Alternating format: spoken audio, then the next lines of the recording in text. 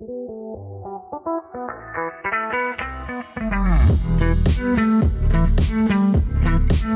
Recruitment Mentors community is now completely open for you to join.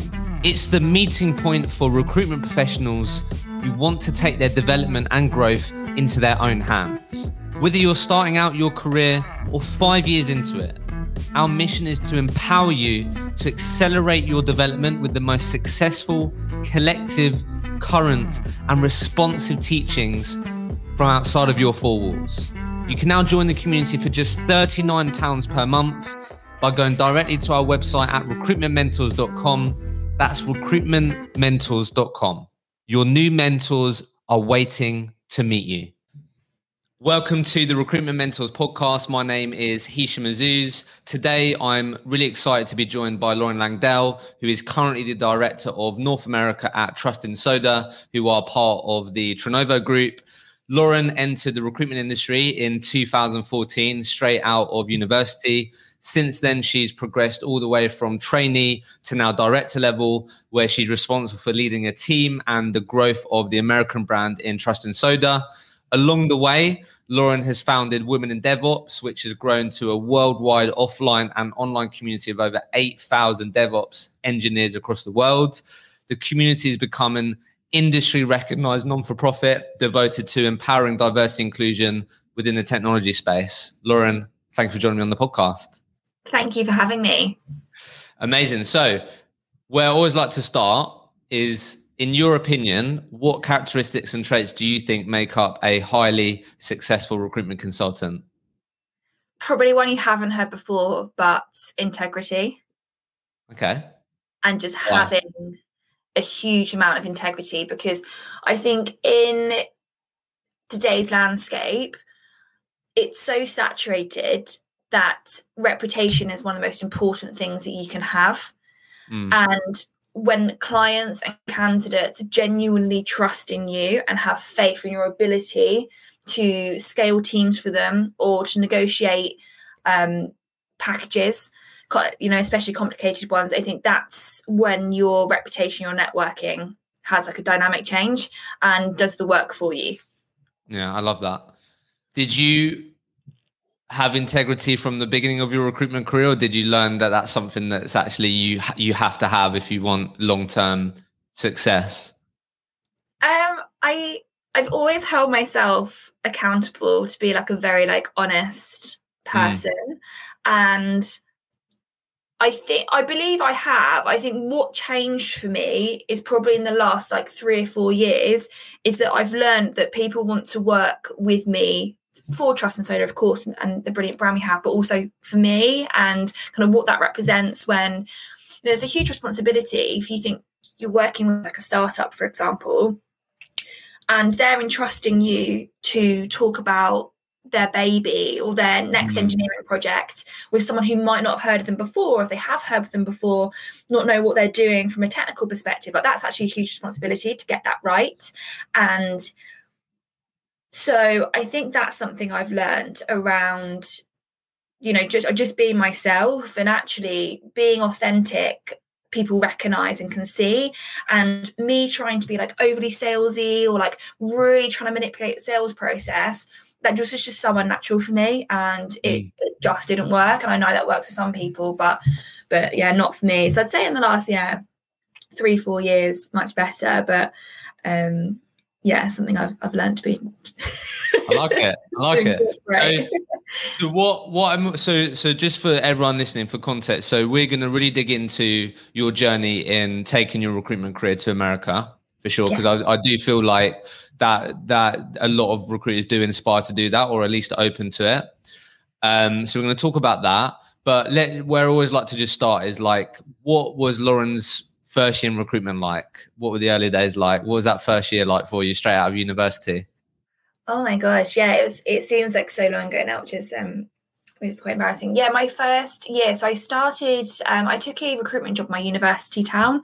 I went to university in Cheltenham, and I loved it. I absolutely loved being in the Cotswolds, being in Vodka Revolution every Friday, decided to go home. I wasn't quite ready to move to London. So I worked for ITR Partners. It was fun. It was good. I did well. They are a good group of lads. I kind of like learned the like traditional recruitment methods, you know, like your lead sheets and everything like that. But yeah, I was with them for about 18 months and then wanted to relocate to London and try something new. Okay, amazing. So let's just talk about this journey that you've been on then with Trust in Soda. So firstly, obviously you've had Ash on the podcast in the past and Lloyd as well. So like when you joined, what did the business look like firstly, just to paint the picture for us? So when you joined, because I feel like over the last few years now, Trinova has really built a great brand, right, with the multiple brands that they have. So I guess what did the business look like when you joined? Yeah, completely different business, to be honest with you. I think I was employee like number 6 or 7. Wow. There's maybe like 5 or 6 of us in a very small office in Holborn. We shared an office with Broadgate Search at the time, and I think maybe they had like 6 or 7 as well. So very small in its immaturity, but I could tell back then, and the reason why I joined was that it was really cool. Like the branding was insane, the message. We already had like an insane client base, like we're working with like Shazam and people like that, from like really early doors. But yeah, it was a lot of fun, and obviously that fun has continued. But it's obviously very, very different now, and it's been an interesting journey. Having been with Trust and Soda 5 years this May, being like employee number 6 to then like launching like a whole new office in a different continent. And looking back and being on calls with like 50, 60 people. Yeah, that's crazy, right? Because you'll hear recruitment businesses saying this is where we're going and stuff like that, but to actually go on that journey. So I guess what I want to know from you then is like, firstly, like I'm sure a lot of recruiters listening to this want to aspire to get to the position that you are, if that's director or if that's to lead a team or even to take their career to America. So I guess where I wanted to start was like, why do you think Lauren Langdell was able to get the opportunities that you've had? So let's just start with like, why was you the person that made sure that when they thought, okay, well, we're thinking about going to America, let's speak to Lauren about that. Like, what did you do to make sure that you were the person that got these opportunities? For full transparency, it wasn't actually me that put my hand up to go to America. It hadn't necessarily crossed my mind about relocating to the States. I always knew though that I wanted to get to the top of my game, if that makes sense. And that there is no ceiling in Trinova, which is quite a cool concept. The reason I think that I landed the opportunity I did, and I'm forever grateful for, probably is that like integrity and authentic piece. Culture is really important to us and me, and I think Ashley might have touched on this actually when he spoke with you in his podcast around getting that culture right, and a culture that is great but scalable, and being able to replicate that in America was really important to the leadership team, and something that I guess they felt they had confidence that you could embody. Yeah, okay.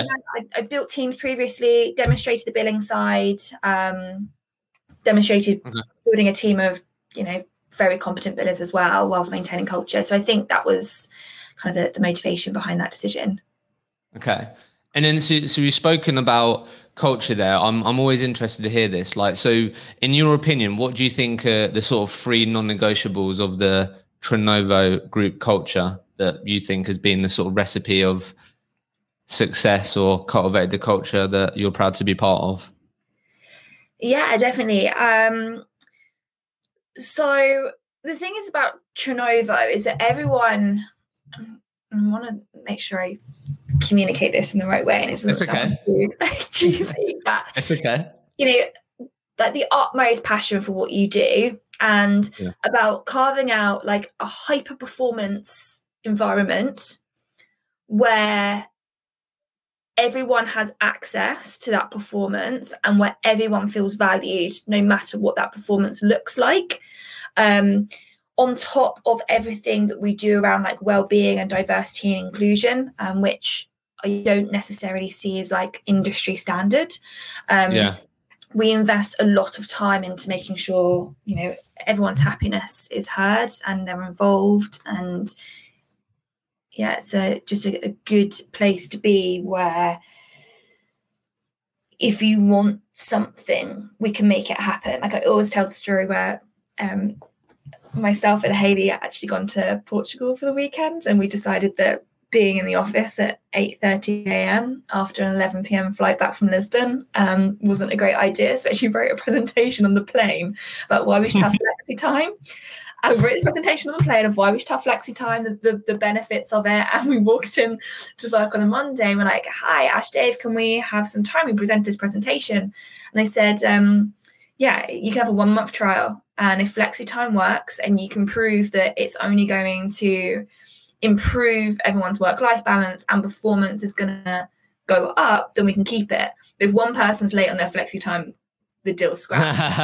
and it was great. We did it. We had a great month. We had a flexi time policy for a few years before introducing remote working. So I've not really been in many environments where that sort of proactive like attitude and your hand up and have an idea and make it happen kind of works. I don't know if that answers your question, but no, it does. I think it's like, I really like this sort of high performance piece and having access to that and encouraging that. And like basically what we're talking about there is that this culture has really high standards and people do want to be the best, and wherever you are on that journey, we're going to support you.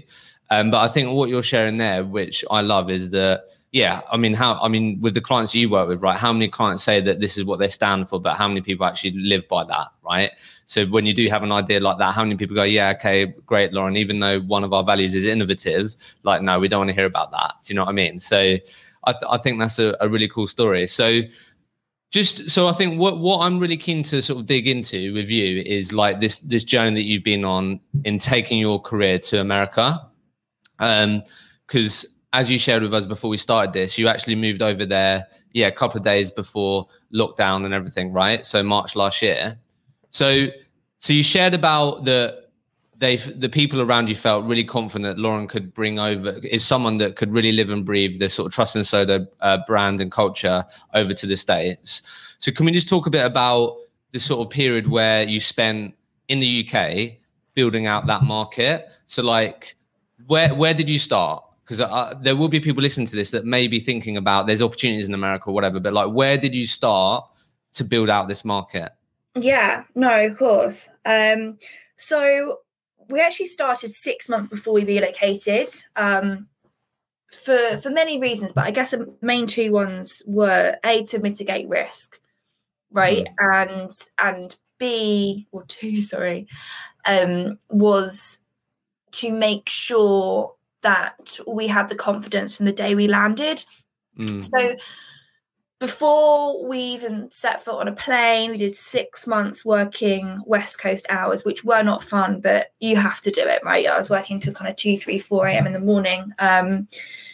And then we did several business trips just to have FaceTime with those clients. And we had a Women in DevOps event. We hosted it at Google over here in LA to start building our brand name, so that when we did land, we weren't building something from scratch and, hemorrhaging money and time and resources. It was a good idea. It was hard, don't get me wrong, but we just learned so much in those 6 months around kind of what we wanted our market to look like, who our core clients were going to be, finding some core partnerships, and just little things like just really understanding the local culture. One of the biggest shocks for me, I think, was just understanding the cultural differences between a city like London and Los Angeles. And when thinking about jobs and career paths and packages and how important medical insurance is and 401k and salary bandings and laws and compliance and risk is an absolute minefield out here. But it meant that when we were going on client meetings, we weren't clueless because we'd already been doing this for 6 months. Got that. So basically you really wanted to make sure that you had a platform when you actually landed there. Yes. So what I want to know, and I know people listen to this will want to know, is like, so you mentioned there around sort of understanding who your core clients were and stuff like that. So I guess what I'm just interested to know is like, and this may seem like just normal or basic to you, but this is the stuff that people like really want to know because they can apply it, right? So you're going to focus on so why did you pick LA? Why did you pick that state? We picked California because, well, California is the third biggest economy on its own globally. And it's one of the biggest tech hubs in the world, and Trust and Soda's our core markets is digital and technology. San Francisco, obviously Silicon Valley, it's so expensive to be there. And Los Angeles has an incredibly strong reputation when it comes to the tech space, and it's growing incredibly quickly, calling it like Silicon Beach now. But strategically located in between San Francisco, great tech hub, and then also San Diego, which is great for like pharmaceutical, med tech. And we wanted, when thinking about like our grander plan and our global strategy and other locations, like East Coast is very much on our radar, like that will be the next step for us, just starting to kind of plot out those global points. Plus, the sunshine and surfing before work does help any business case. Yeah, for sure. So, okay, got that. So thinking about the bigger picture, yes. I guess so identified that. And then I guess, like, how did you go about then mapping out the actual businesses that you're going to go after? Like, did you go to the existing clients, relationships you had, and then started by finding out, okay, well, what of our existing clients have functions in America? Let's start there. Like, how did you start market mapping, and how did you go about that? Yeah, so at first it seemed like a really huge task, but actually when you break it down and you create a plan and a strategy, it's not too dissimilar to what we were doing back in the UK. So the first port of call was to, of course, look at the existing clients we had in our European business and leverage relationships of those. The second thing we did was really utilize our Women in DevOps platform. So by setting up an event, it was in November 2019, and we didn't move till March 2020. So a good few months before we relocated. That gives us the opportunity to speak to founders, CTOs, engineering directors, invite them, probe their brains. It was the first event of its type in Los Angeles. So it was an incredible opportunity for us just to have honest conversations about diversity and inclusion within tech in the immediate remit in California. Not only did we then get to build up market knowledge, we then got to speak to candidates and potential clients about non-recruitment topics, which in my experience is kind of when you can build the most rapport sometimes and really kind of get under the skin of what they're looking to achieve without it being too much of a sales call. And then the third thing was we invested in job boards, local job boards. We use a lot of social media to resource our candidates anyway, so just make sure we're connected with local groups, and just kind of wanted to build our network of both very strong candidates and clients aligned with our markets in our sweet spot, which is like Series A to Series D startups. Okay, got it. So that's really helpful. So I'm definitely keen to dig into the Women in DevOps, because the fact that that's like one of your main things that really helped you get started here is amazing. So the first thing I just wanted to ask you and just dig a bit deeper on was, obviously it sounds really easy and simple to go, yeah, we're going to speak to our existing clients about America, but like, how does that actual conversation go for you to get some traction? Do you know what I mean? Is it as simple as, hey, such and such a person I have a relationship with, look, I wanted to let you know that we're actually expanding into America. It's actually a really big part of our business plan. And I wanted to just speak to you about who's responsible for hiring over there, or who should I speak to over there if we're heading that way? I don't know, like, how did that conversation actually go, and where did you find you actually get the most traction on that?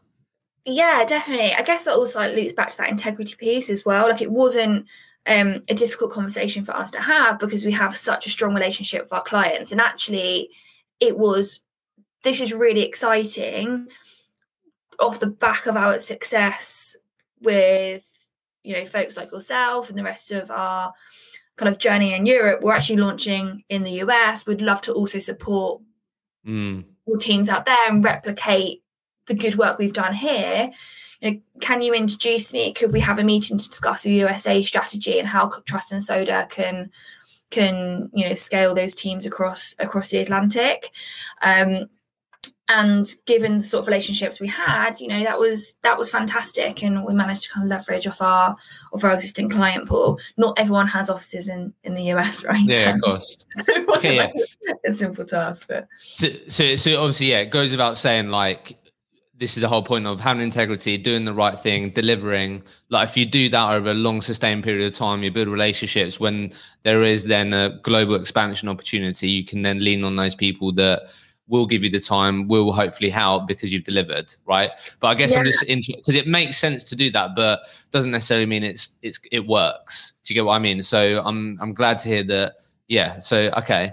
So let's talk about women in DevOps then, with that being sort of the number 2 thing that really helped.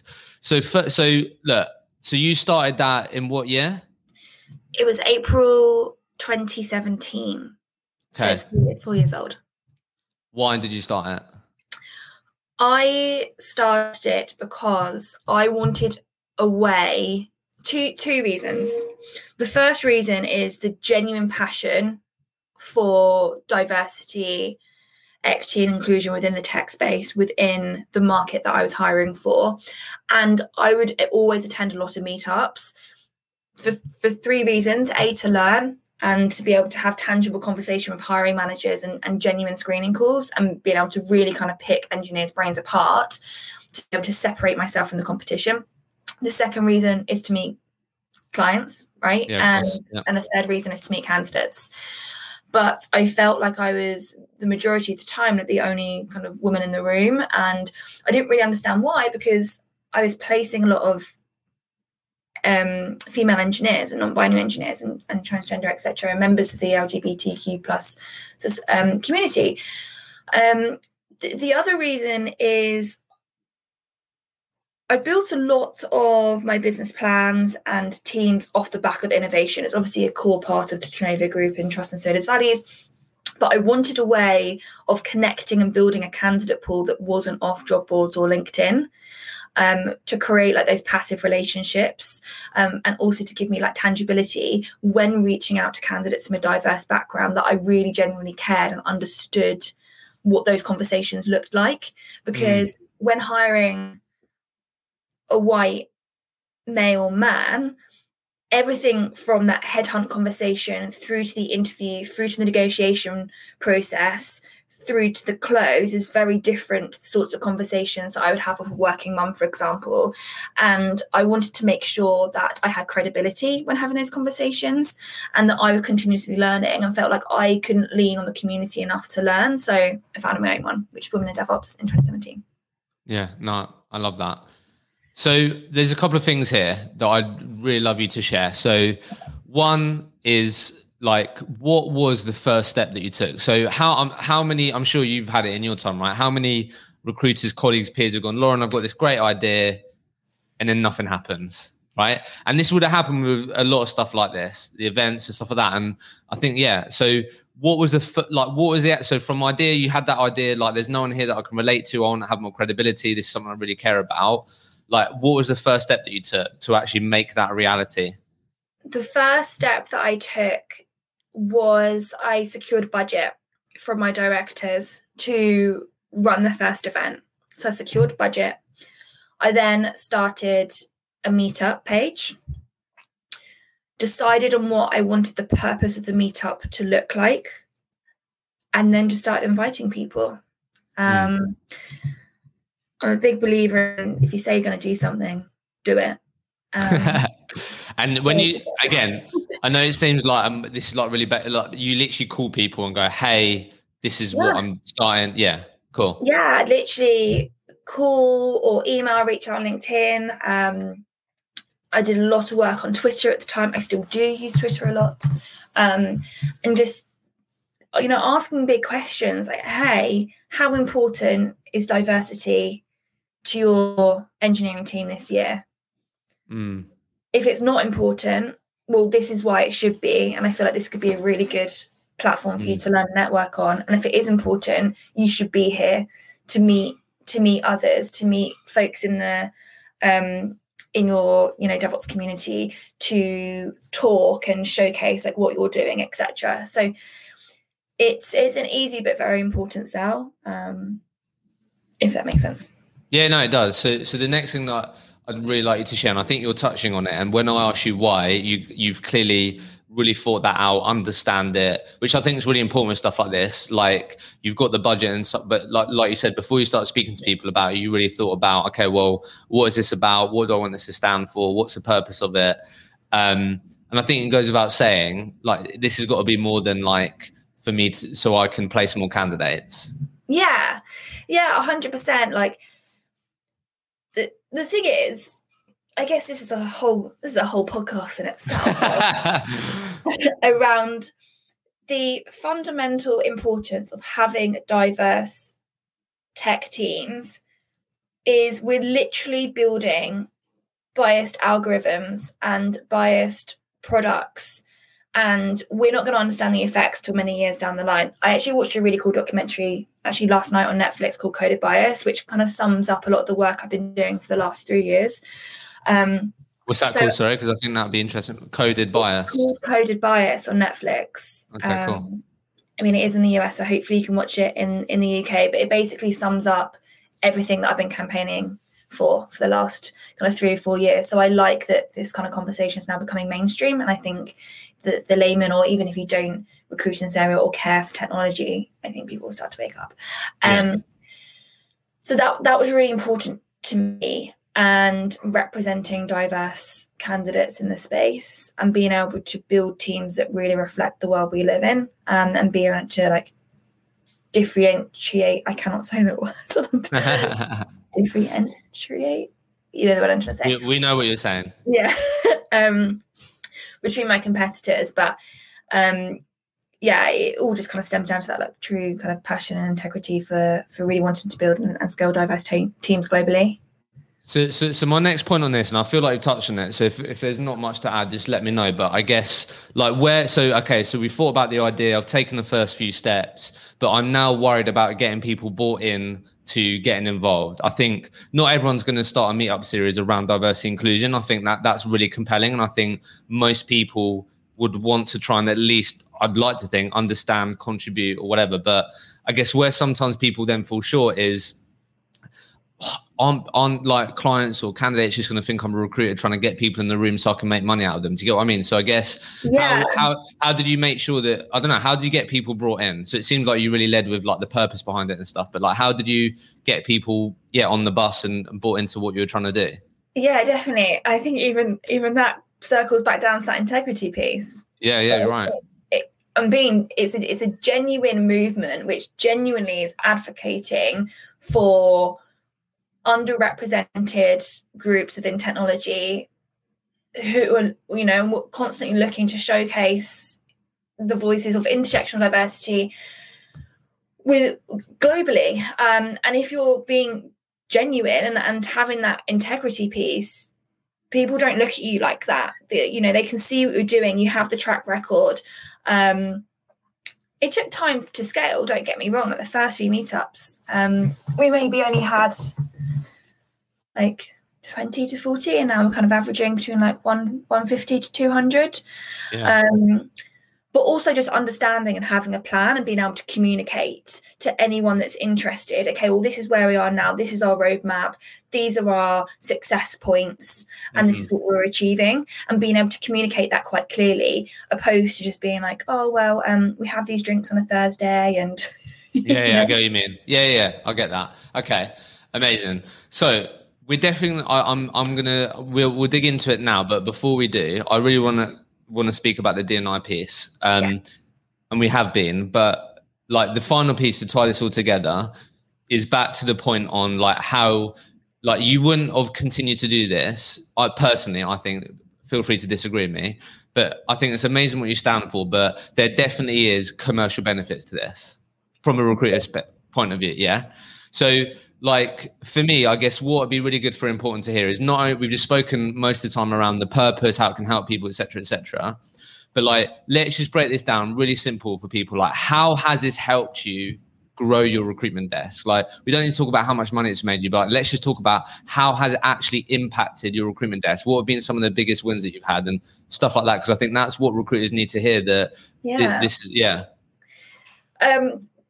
this, from a commercial sense, this works. To put this into perspective, Women in DevOps in 2020 was the 4th highest source of revenue.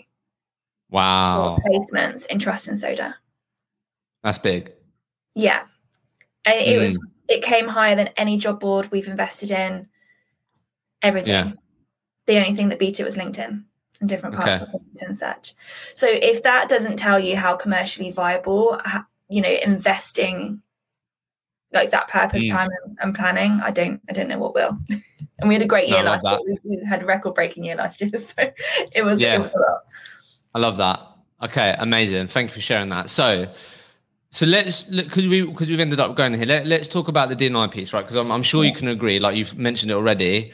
I think so. The conversations that I've had with recruiters, personally, I feel like most recruiters are genuinely curious, maybe even passionate, and wanting to understand like how they can, I don't know, like play a part, right? Because I think as we all, well, hopefully if you're listening to this, you really hold what you do into account, and that's what you learn from integrity, like really taking what you do seriously as a recruiter. And I think most clients and businesses, this should be in their top 3 things that they will be thinking about. I feel like, from everything that I'm taking in and the sort of lens that I'm viewing the world through. But I guess like what I'm trying to ask you is, like, there'll be a lot of people listening to this that genuinely have the right intentions, that are curious about it for the right reasons, do want to know more about the right reason, do want to help their clients for the right reasons, but they have no idea where to start.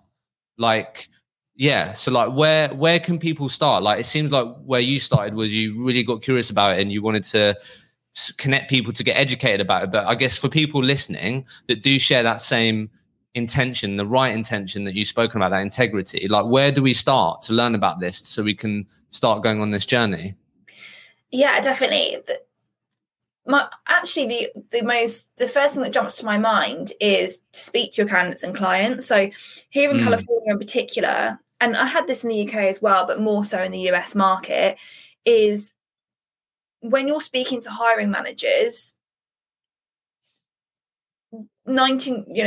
the majority of hiring managers now have some sort of driver towards building a diverse team, and that's like at the forefront of their targets, right? So you need to be as their recruitment partner to be competitive and to be a true like extension to their business. You obviously need to be in line with their thinking. Is utilize your immediate network, like just ask questions. And there is a ton of resources out there. There are podcasts on Spotify, there are blogs, there are Instagram accounts, there are books, there's the Netflix documentary that I mentioned earlier. But sometimes you have to have difficult conversations, and that's okay. And that was like a big thing that came out of the Black Lives Matter movement last year in the US, is like, have difficult conversations and educate yourself. And it's okay, like, to learn and to like not necessarily understand, if that makes sense, but just make sure you're educating yourself. And I don't want to be like a preaching podcast, but there is so many resources out there. But maybe start with your hiring managers, like start with your clients, like what are your clients doing around DE&I? What can you be doing more? Like, what are they not seeing from you? If you're not sending a diverse shortlist, why are you not sending a diverse shortlist? Is it worth doing like some unconscious bias training yourself when looking at resumes? And also just understanding that if you're just using the bog standard recruitment tools, you're probably going to have an undiverse shortlist in the first place, right? So just also my advice would be like, learn different ways about resourcing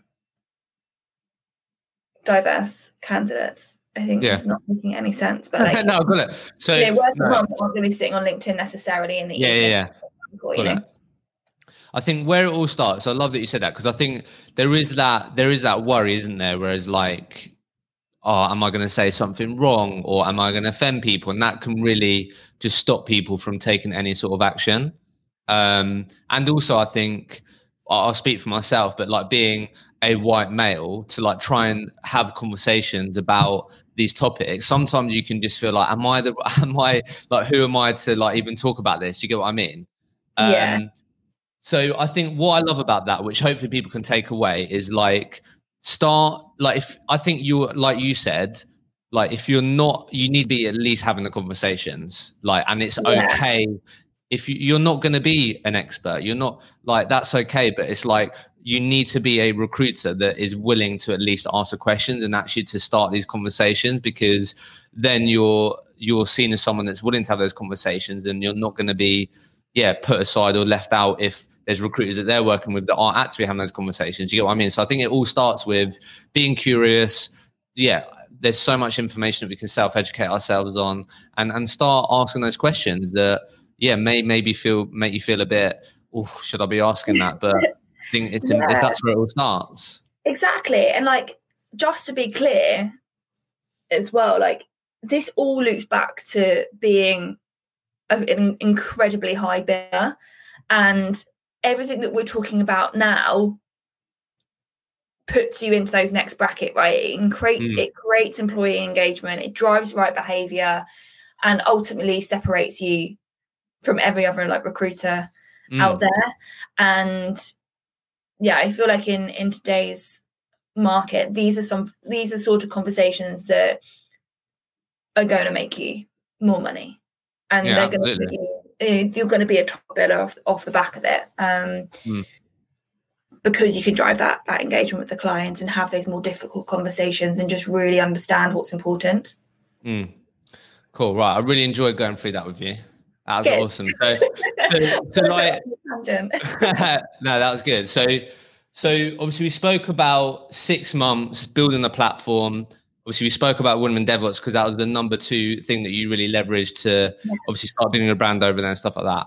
So I feel like we've been really positive, right? So people want to know the dark days, like the tough days in recruitment, right? So could you, I don't know, what comes up for you when I say to you, okay, Lauren, well, where were like the really challenging points and experiences that you had to work through when going through this transition and journey and building out this American business from scratch? Like, I don't know, what were some of the real biggest challenges and hurdles that you had to overcome?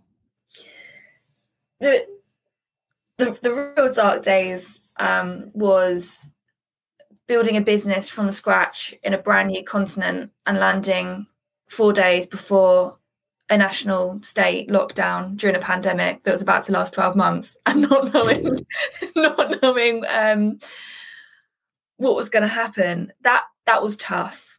That was really, really tough. We had a plan, we were prepared. We'd mapped out our strategy, but I'm guessing like everyone else in this industry hadn't mapped out what we were going to do in the scenario. Did that literally go in the bin, basically, a lot of it? Yeah. Yeah. I mean, we still have the structure, right? And we came out the other side.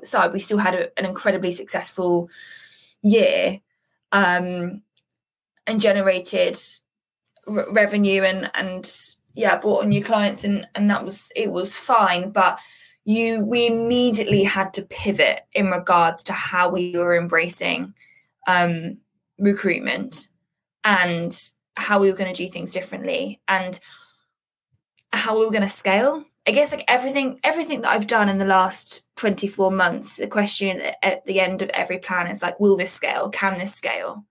So it was trying to make sure that everything we were still doing was scalable during a pandemic, because it was all part of this bigger picture. We didn't want to just still be like a 2-man team in 12 months' time. So they were the dark days of just having to pivot, having to be agile, having to think on your feet, make quick decisions, and just back yourself. And I've definitely struggled with confidence in the past. Yeah. That was a tough time for me. What, because I think like we can talk about it now, can't we? But like, I mean, it's so easy to forget like how you would have felt and how you would have been thinking in those periods. You know what I mean? But like, I don't know what helped you get through that period. Cause like, you've come out the other side. There's great things that you can talk about, but I guess because I think people can relate to this, not just because of the last year, but we all have those low days in recruitment, don't we? And we all have those really difficult times you've got to push through. I guess, what were your sort of anchor points, or what did you sort of draw on to be like, no, this is why I'm here, this is why I'm doing it, that helped you sort of see some of the light at the end of the tunnel? Drinking a lot of red wine, definitely. It's fair. I drank a lot of wine in 2020.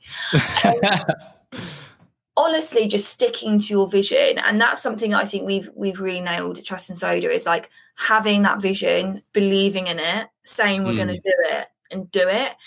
And it didn't matter kind of what went wrong or what fell through, or we just kept that vision at the forefront of everything we were doing and just did not let us deviate, which is, we have a 2 and a 5 year plan. Basically is the immediate vision with where do you want to be Q4 2022, what that looked like from a revenue perspective, headcount perspective, additional offices in the US. And I just kind of kept that there, literally like drew out a chart and put it on my bedroom wall, because obviously wasn't going to the office. I had the numbers highlighted, and it was just a case of, we will get there, we've just got to take the long route. We're just gonna have to take a couple of alleyways, and just the I cannot stress the importance of having a vision. Absolutely.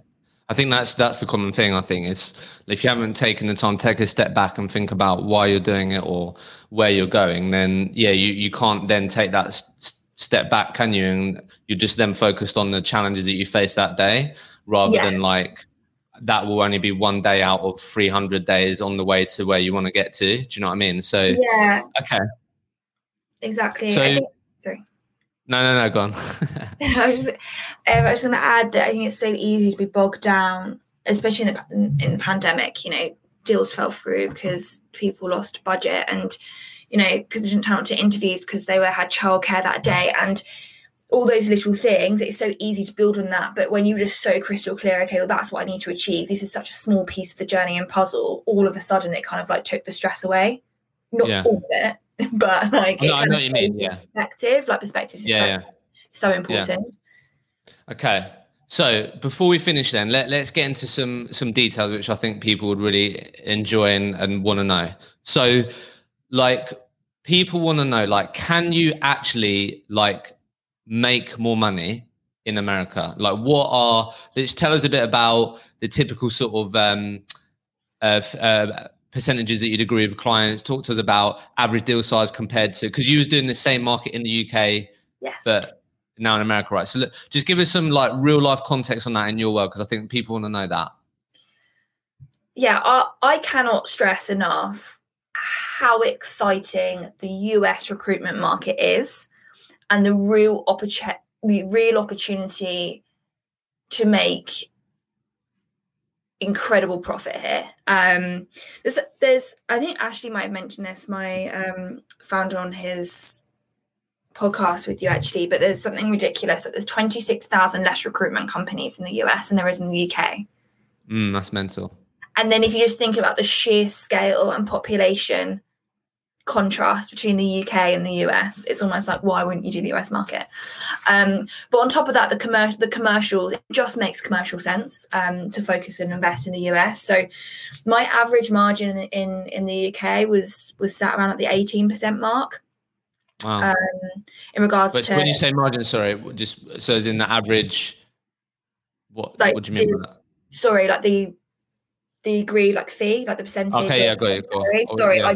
I did perm recruitment in the UK. Yeah. Out here, we're sitting around the 25% mark. Wow.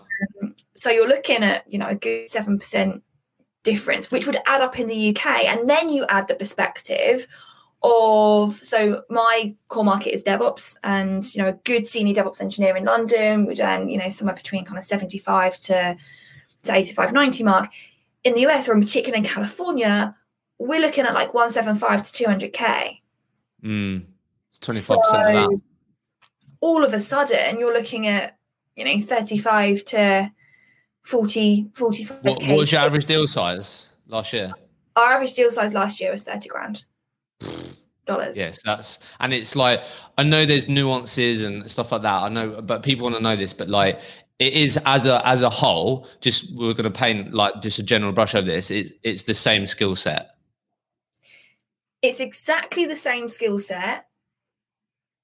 You just have to learn about like compliance and, you know, all those elements which you need to learn in the UK in the first place. It's no different to GDPR and R35. But if we're talking about the skill set of just, if we really break it down, right, of picking up jobs and placing candidates, there is zero difference across the Atlantic, except we are looking at incredibly higher fees. Yeah. Okay. And more of it, you know, it's less saturated. Yeah. Okay. I'm glad you shared that. So what I want to know as well then is like, so over the last, so what did you end up doing billings wise for you personally in that sort of first whole year of actually being in America? Does that work out with your year to year, or what was the first? Personally, I billed about, I think it was 720 last year. Wow. Dollars. Yeah. I mean, that does include some kind of some contract stuff, but it was a good year as a team. We want to do more closer to 2.6 million this year. And bearing in mind, you know, we only landed on the ground last March, and it's been a pandemic. Hopefully that gives you an idea of the sort of scale that is really realistic if you work hard and have a business plan and a really clear vision. Yeah. Because I just want to know then before we finish this, because I think it's really important because I think this is a big reason why I started this, is to actually just give like the actual realities, because we can hear those big numbers and go, oh yeah, like I'm sure it's been easy, like you're doing the same job in the UK but you're getting paid more for it, right? But I know that's far from the truth. So like, I guess the first part is, how long would you say that it really took for you to build traction to get to the point where you had sort of monthly opportunities to make a good amount of placements? Like, how long did it take? Obviously you started 6 months in the UK, build a platform, and then went on the ground, but then COVID hit. But like, how long of the time would you say it took to get traction for people to know?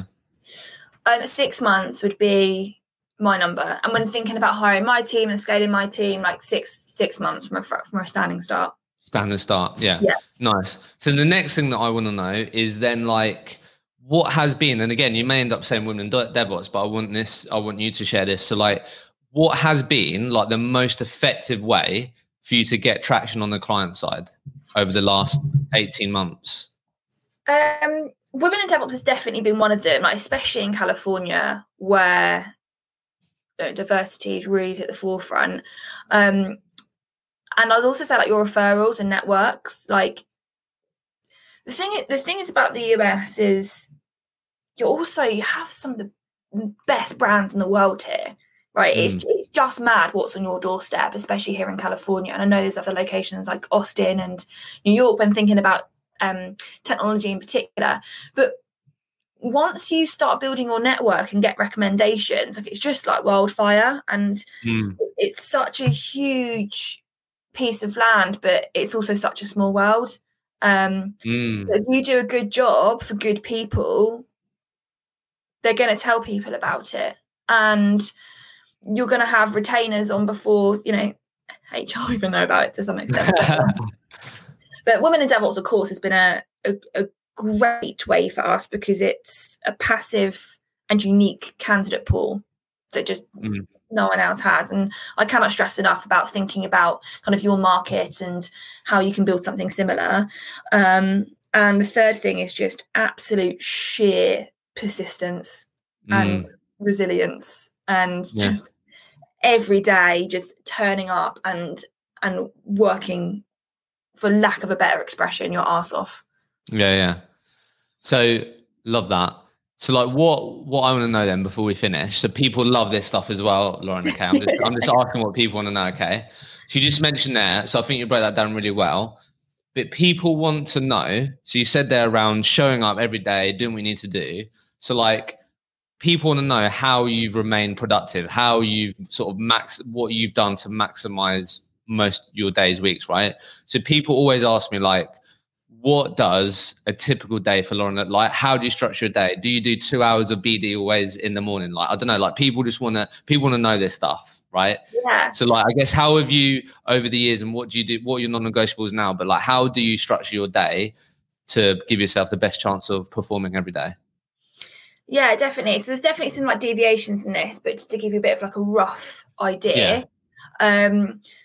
So first thing, set my team up for the day. You know, we have like big goals, mini goals for across the quarter, the day, the morning. And that could be anything in regards to leads, you know, resume sent. Oh gosh, I'm really American now. To, you know, client calls, but then also it could be anything from, you know, LinkedIn content and, you know, how many comments or likes we aiming to get here, like how are we engaging our community today, what do I post, like setting up the team and just kind of getting them on board and just reinvested every single day and exactly what it is we're trying to achieve, like on a daily basis. And then I tend to work on candidate stuff in the morning. I'm such a foodie and like food just gives me life, so it makes sense for me to do client work in the afternoon. But I always finish the day with, and actually it's something you taught me around like content and embedding myself into the social media of my market and taking that opportunity to learn. I then kind of break my day up a little bit differently. I kind of try to finish at like an okay time, head home, go for a walk, have dinner, whatever, and then I jump back on my laptop and then really use those like few hours to like get my admin done. Like I just feel like your days are so important that I don't want to be sat doing admin in the middle of the day. That is my opportunity to speak to candidates, to speak to clients, to get on the phone. And then I kind of do my admin like back end of the day on the sofa, usually have a glass of red wine as we've established on this podcast, and make sure that's up to speed. Because actually, as a parting like piece of advice, I was really poor at admin for the first 4 years of my career. And I kick myself every day for not being better, because I now understand the importance of the database and what it can generate for you. And when thinking about your future self, like just make sure your stuff is on whatever system and you're recording it and you're recording notes, because your memory is not as good as you think it is. And the last 2 years, I started to really take data seriously and make data-driven decisions. And it has changed the game for me. Yeah. So when you say admin, just to be clear, you're talking about making sure that, the database is up to scratch, up to date, all of that. Yeah, like even if the candidates aren't right for your roles, like get them on there, like code it up, tag it. We use Bullhorn as our CRM, so I know there's, you know, everyone uses different stuff, but and just having like accurate notes. I was also so blasé for so many years, and I really kick myself, because when thinking about your future self, and if you want to be a manager, your future team, that is a gold mine for the next kind of like of your life. I think that's a great way to put it. Is like when you're if you're listening to this and you're thinking after that call, I can't bother to put those nights on, whatever. It's like, right, I need to think of my future self. Like I think that's such a good way to put it. Yeah. Do you know what I mean? Okay, so we always end with like 5 final questions. Okay. But I've got like 2 just really simple ones before I ask them. Okay. So as we're talking about structuring a day and stuff like that, I always love asking this question. So what do you think is the most important action or KPI that contributes to recruiter success? The most important one? The most important KPI? Yeah. I would say your resume or your CV sent to first interview ratio. Nice.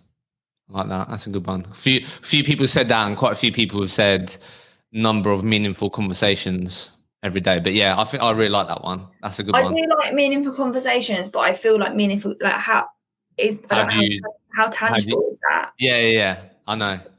I like a bit of tangibility in my life.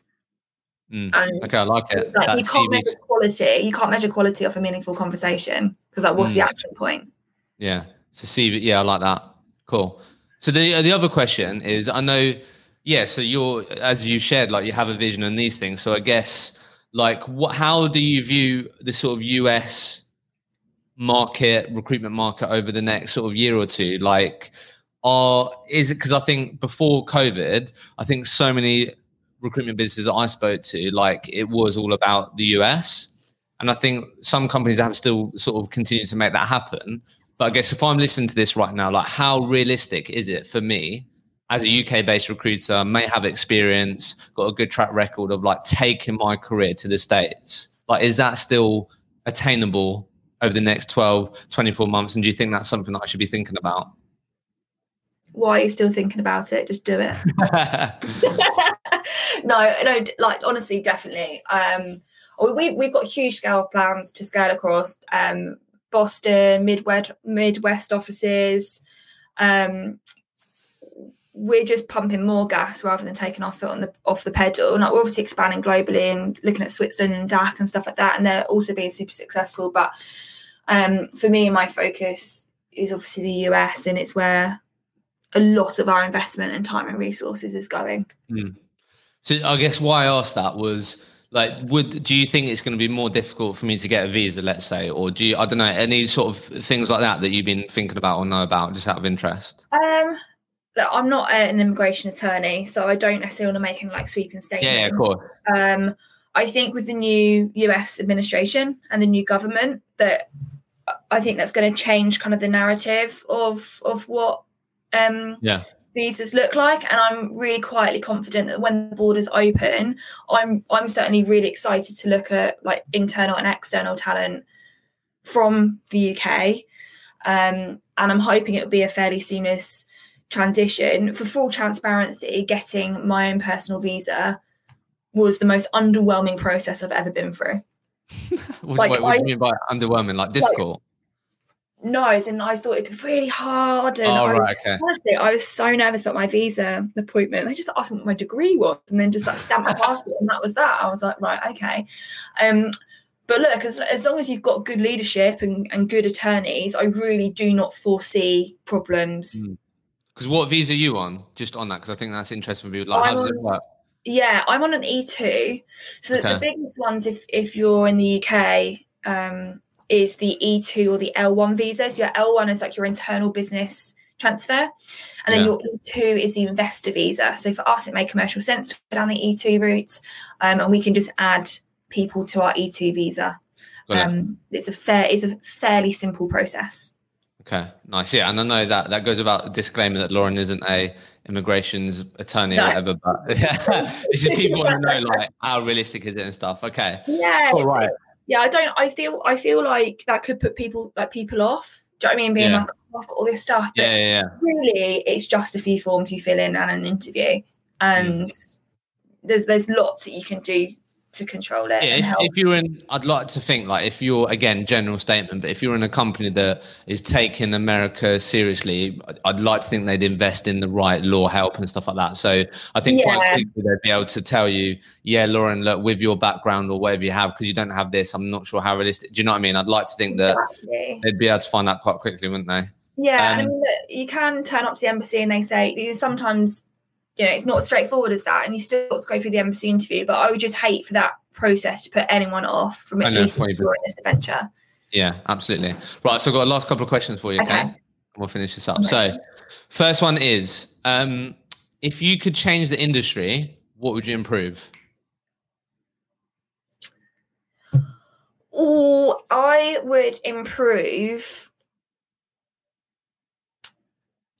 I might be biased because when I came into industry, it was call times and lead sheets, but that just mentality of like, that's how you measure success within trainees and junior consultants. I really hate that mentality. Nice. So what book have you read? And that could be either audio, I don't know, just something that you've taken in that's had the biggest impact on you. Could be something that you watched.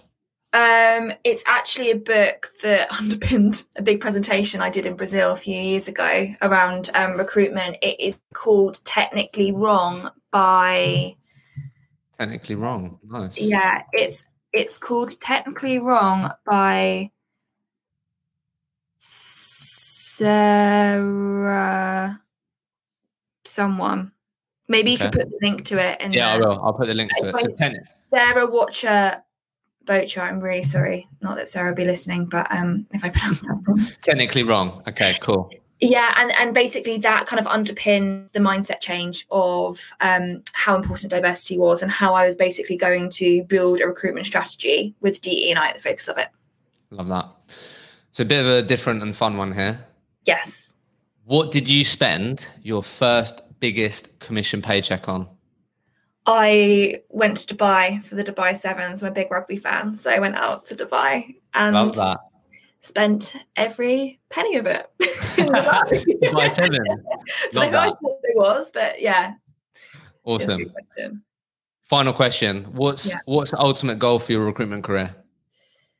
The ultimate goal for me is to be leading and growing the US for Chinovo Group with multiple different brands underneath me, multiple different offices, and having the highest performing office within Chinovo. I'm here for a long time. Like, I'm really sold. Like, Chinovo is it for me, and had a great journey so far, and there's still so much more to achieve. So yeah, taking on America in Chinovo Group. Lauren, it's been an absolute pleasure. Thank you so much for having me. Thank you. Well done on making it to the very end of the episode. I hope you enjoyed it. I've done my very best to try and level up this podcast that will hopefully mean that you can take even more learnings from these conversations and apply it to your own recruitment career. Like always, if there are any particular topics that you would love me to cover with future guests, then please get in touch with me. The best place to reach me is on LinkedIn. Send me a message. What would you love me to cover with future guests? And if you have enjoyed the podcast, then it would be amazing if you could leave an honest review in your favorite podcast streaming platform. That will simply mean that we're able to reach more people with this podcast. I hope you enjoyed it, and don't forget to subscribe completely free on your favorite podcast streaming platforms, and we'll be back next week with a new episode of the Recruitment Mentors podcast.